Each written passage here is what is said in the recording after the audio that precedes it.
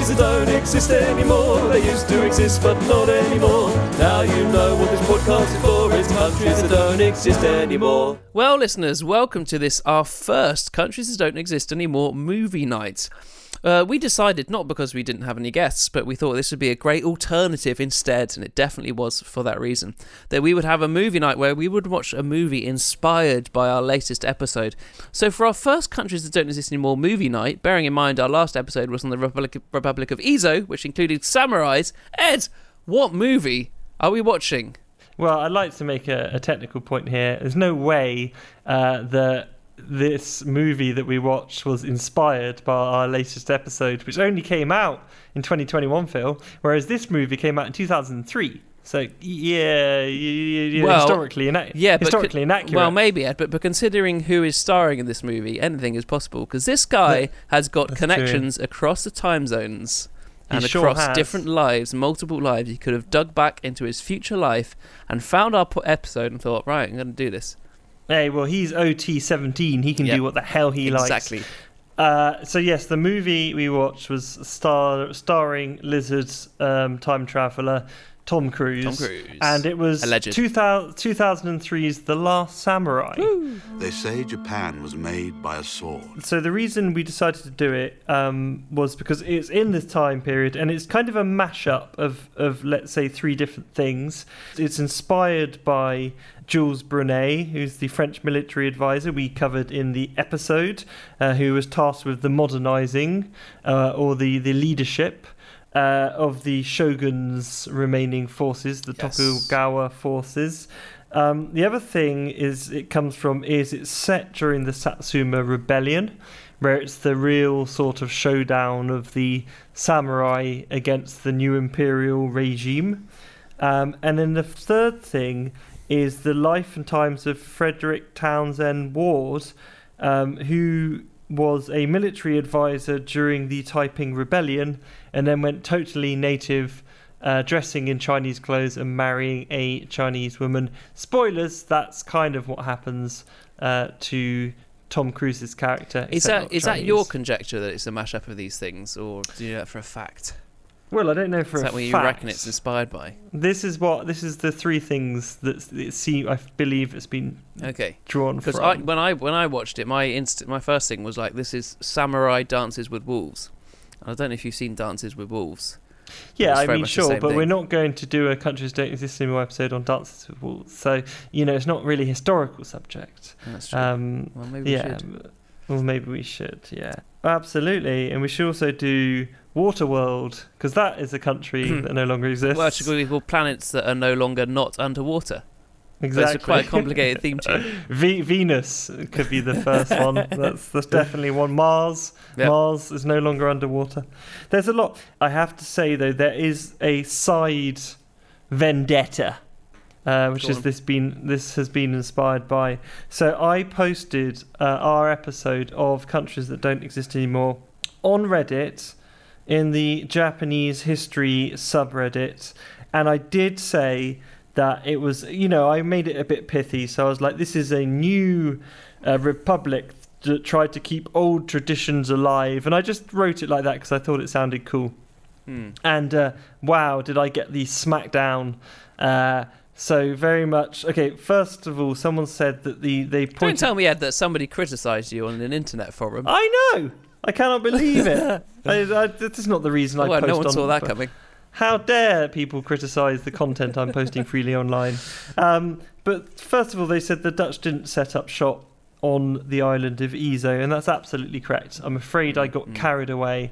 It wasn't on Izo, so sorry about that. It was another potential listener. Much smaller island. That's a fact.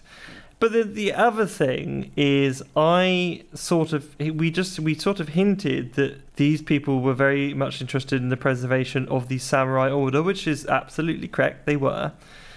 But, oh wow, did I get the smackdown there? Like, excuse me. It's not about them trying to preserve the old ways of the samurai. This is what happens when you get your history from The Last Samurai. Ed, did you get your history from The Last Samurai? Well, well, at the time, I wasn't even very insulted because I hadn't seen The Last Samurai, and now I've seen it, and the answer is no. I mean, don't get the one time in the history of this podcast, the one time you don't get all your history from a movie, and that's when they call you out on it. It's outrageous. I can't believe it. I did it the hard way this time. I went to the library, I rented books. It was a nightmare.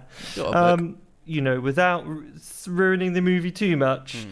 This is not a historically accurate film at all. It's a bit like Karate Kid set at a wellness resort. One that does include hot springs, actually. It is a great health spa that he goes to. And again, it's a lovely health spa, maybe we should do a spoilers warning, but pause it now, see the movie, come back, see what you think. But he goes to a wonderful health spa, and Tom Cruise goes there, an alcoholic, and all he needs to do is shake a bit inside a building, and then he's reached OT8. Yeah, but not initially. He's like, Sharky! Yeah, he goes, Sharky! Bring me Sharky! Sharky! Like that. Sharky! Now, Tom Cruise, quite an actor, he's got two modes. It's whispering, then yelling very quickly. And Tom Cruise is obviously well known as an actor throughout the ages. Ed, how would you rate his performance in this?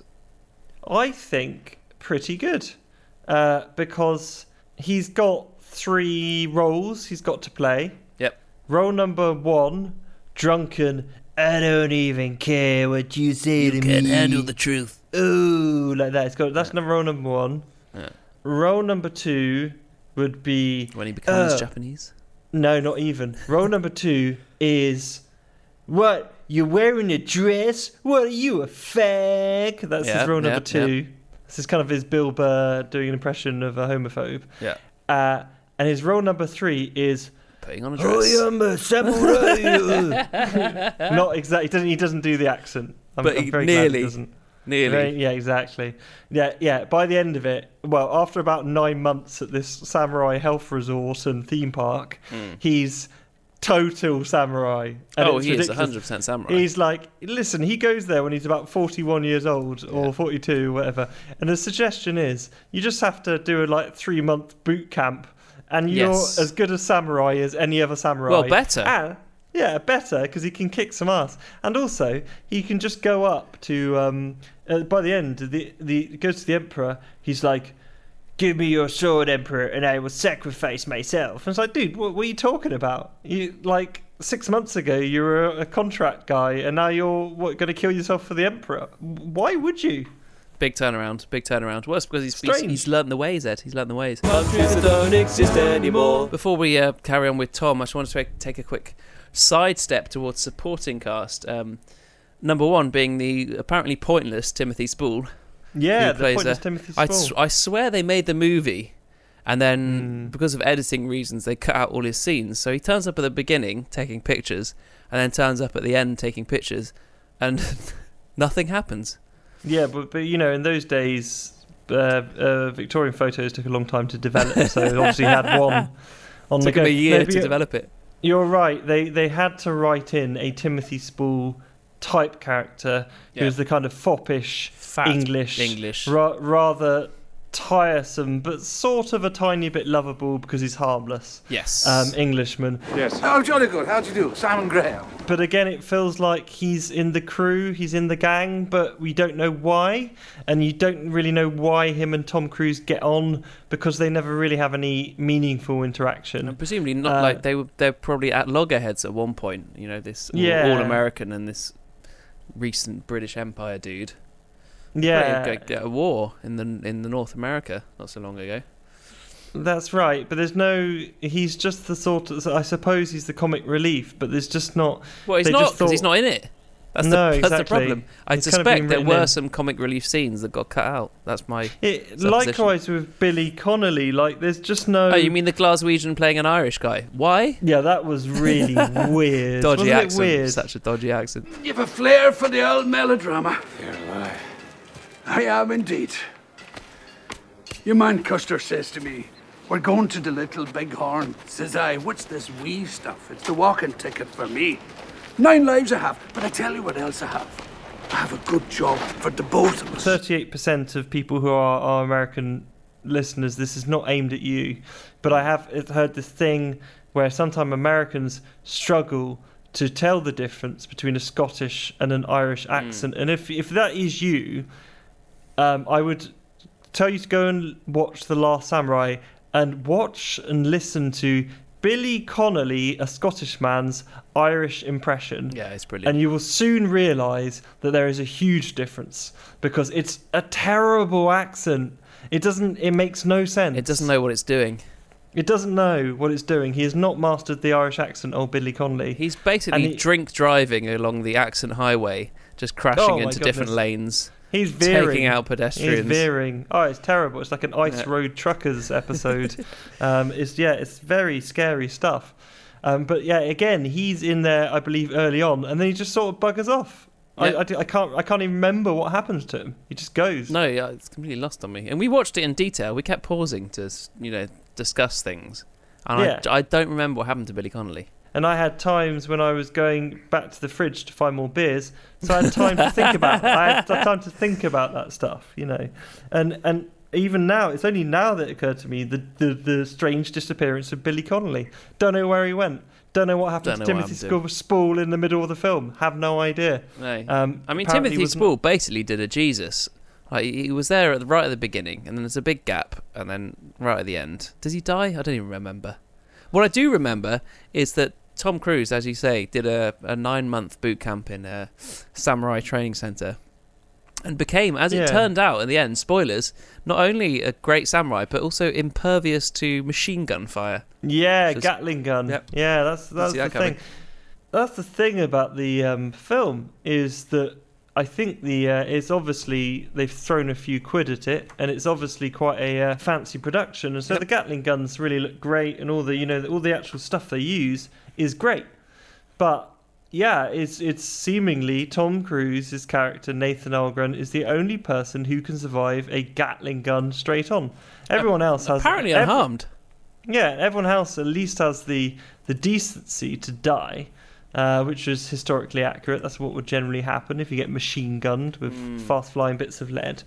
But apparently not Tom Cruise. And he gets out of it with athlete's foot, something like that. Like, it doesn't seem very much. Of course, because it's Tom Cruise and he's much more handsome than other people. Yeah. There has to be a love interest, which is rather. I was going to bring up the love story, if you can call it that.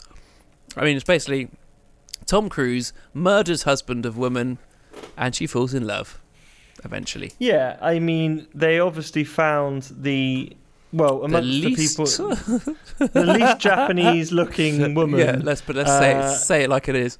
Yeah, I mean, the sort of most palatable woman to a Western audience of insular people possible. And again, there's no real sense why they would be, except for the fact that he just guffs around with her kids, and so looks like a great, exactly. He's great guy. Playing baseball catch with Billy. Next thing you know, she's like, "Oh, I could replace my husband, who he killed." Yeah.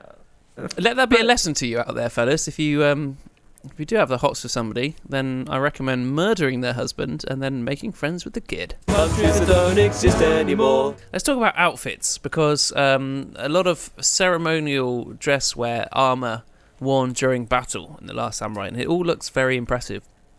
So I'm wondering how much was this these and if you have to watch it, but very elaborate sort of cliched samurai red outfits all over with the face masks and everything. How much do you reckon this stuff was actually worn during these fights? Well, I do, to be honest, I'm not a Japanese military historian, so I couldn't give a ultimate answer. But in terms of what I reckon, you would have, just like in European society, you'd have your elaborate pieces of armour, which weren't ever actually made for the battlefield. They were meant for strutting around in and for pageantry and all that sort of stuff. And I'm sure that a lot of the armour that we see in the battle, like, you just wouldn't have people running around in this full kind of Power Ranger get-up, because it's just it's impractical. I mean, how on earth are you going to be these agile samurai types fighting in battle when you've got, you know, these Halloween costumes on. I know they are obviously much lighter weight than Full Metal or whatever else, but yeah, I don't think that, you know, the people are going around in their best Sunday fighting suits on all the time. I don't think that would fit in very well. But I do like the fact that it was just like, it would be an honor if you'd wear the suit that you killed the other guy in, you know, stuff. Well, exactly. I mean, the turning point is, I've got it here in my notes, that the turning point seemed to be when Tom Cruise got rid of his American costume and put on a dressing gown. And from that moment on, he was a master samurai. Yeah, that's all it takes, really. Yeah, it's a big changeover. Well, that's a good point, because, you know, a dressing gown gives you all that flipping maneuverability that one needs to do all that cool, you know, movement and agility. And I don't think wearing that with the sort of big Teenage Mutant Hero Turtle costume is the way. Yeah, and I think actually it was more putting on the dressing gown and less the bit when he was having a stick fight with somebody and getting beaten mercilessly. And then somebody said to him, "Clear your mind, tree falling in the woods." And suddenly he was a master swordsmith. I know. But that said, I mean, it was quite interesting. During the film, like they referenced, they're like, it is Bushido, the way of the samurai. And I think we'd said that Bushido, the book of it, which was written in 1900, was written by a Japanese individual for a Western audience. Yeah. You know, almost like fan fiction, you know? And then that fan fiction became so important that it was translated back into Japanese and then taken up wholeheartedly by a Japanese society who wanted to look back to find their identity. Brexit. You know, we suffer from the same problems, I think. But it's really interesting, actually. One of the things that someone said on this Reddit thread was that actually the Japanese are still they were still quite likely to they buy into the mythology of this stuff. So actually something like The Last Samurai would be quite nice, well taken up there, because they would say, yes, you see, fantastic, that's how it actually was. Yes, indeed. Although I suppose they might not take up so much with the random Westerner coming in 9 months superseding all the samurai who he surrounds. Yeah, who's like much better than. Because he's because he's, you know, he's white. And therefore better. So white devil. White devil. Yeah. A white devil. I think we can definitely say that it's fine. Like, the problem with this movie is it's just like you've seen it before. You've seen this movie so many times. Like, yeah, exactly. It's just there's a blueprint. He gets captured. It's the same thing. He becomes their friend. Well, he learns their ways. Yeah, first of all, he's down on his luck, or he's lost his way. He's an alcoholic. And what he did, of course, to the Native Americans, he's now seeing the other side. So it's his redemption is helping, basically, the Native Americans of Japan, which is really insulting, by the way. Yeah. Extremely insulting. They're like, see, these are the more savages. Yeah, like they turn up to their village. They all like live in like little villages in their unpolluted rural societies. And it's just like, what are you talking about? That also was hilarious. You've seen this film, so you don't need to sit on that account. Also, as far as historical films, I think it falls within the Braveheart, you know, school of thought, that kind of thing. It's definitely not. You should definitely not accuse us of basing our history on anything like that. Let it go. And ahead. you should. No, I'm never ever going to let it go. Countries that don't exist anymore. One thing I do need to bring up before we go ahead, something you predicted when we were watching the movie.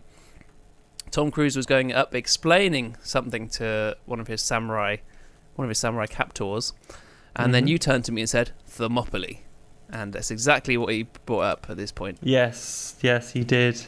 That's right. He heralded back to Sparta, and how the 500 had, was it 300? I don't know if he said 500 or 300. I think he said 500, so he got the title of the other movie wrong.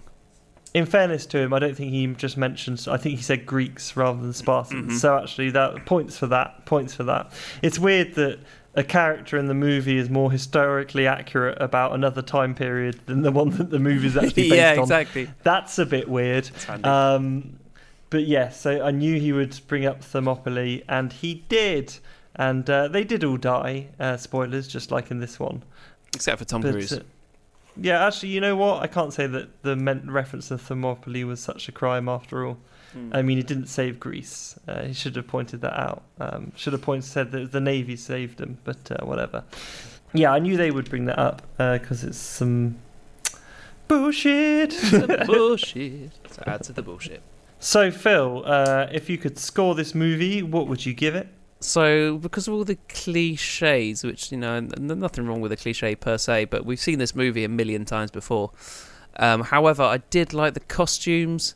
I didn't like the basically the American guy can take on a million very, very well-trained samurai thing, cliche, because Americans are best, of course. And the story was something we've seen before, but on the other hand, it's very nicely put together. I did like the scenery, the settings. Enjoyable movie, not going to blow me away, so I'm going to give it, and also quite long, maybe like this episode. So I'm going to give it a 7 out of 10. Oh, that's your system. Okay, well, I'm going to give this 2 woks out of 5.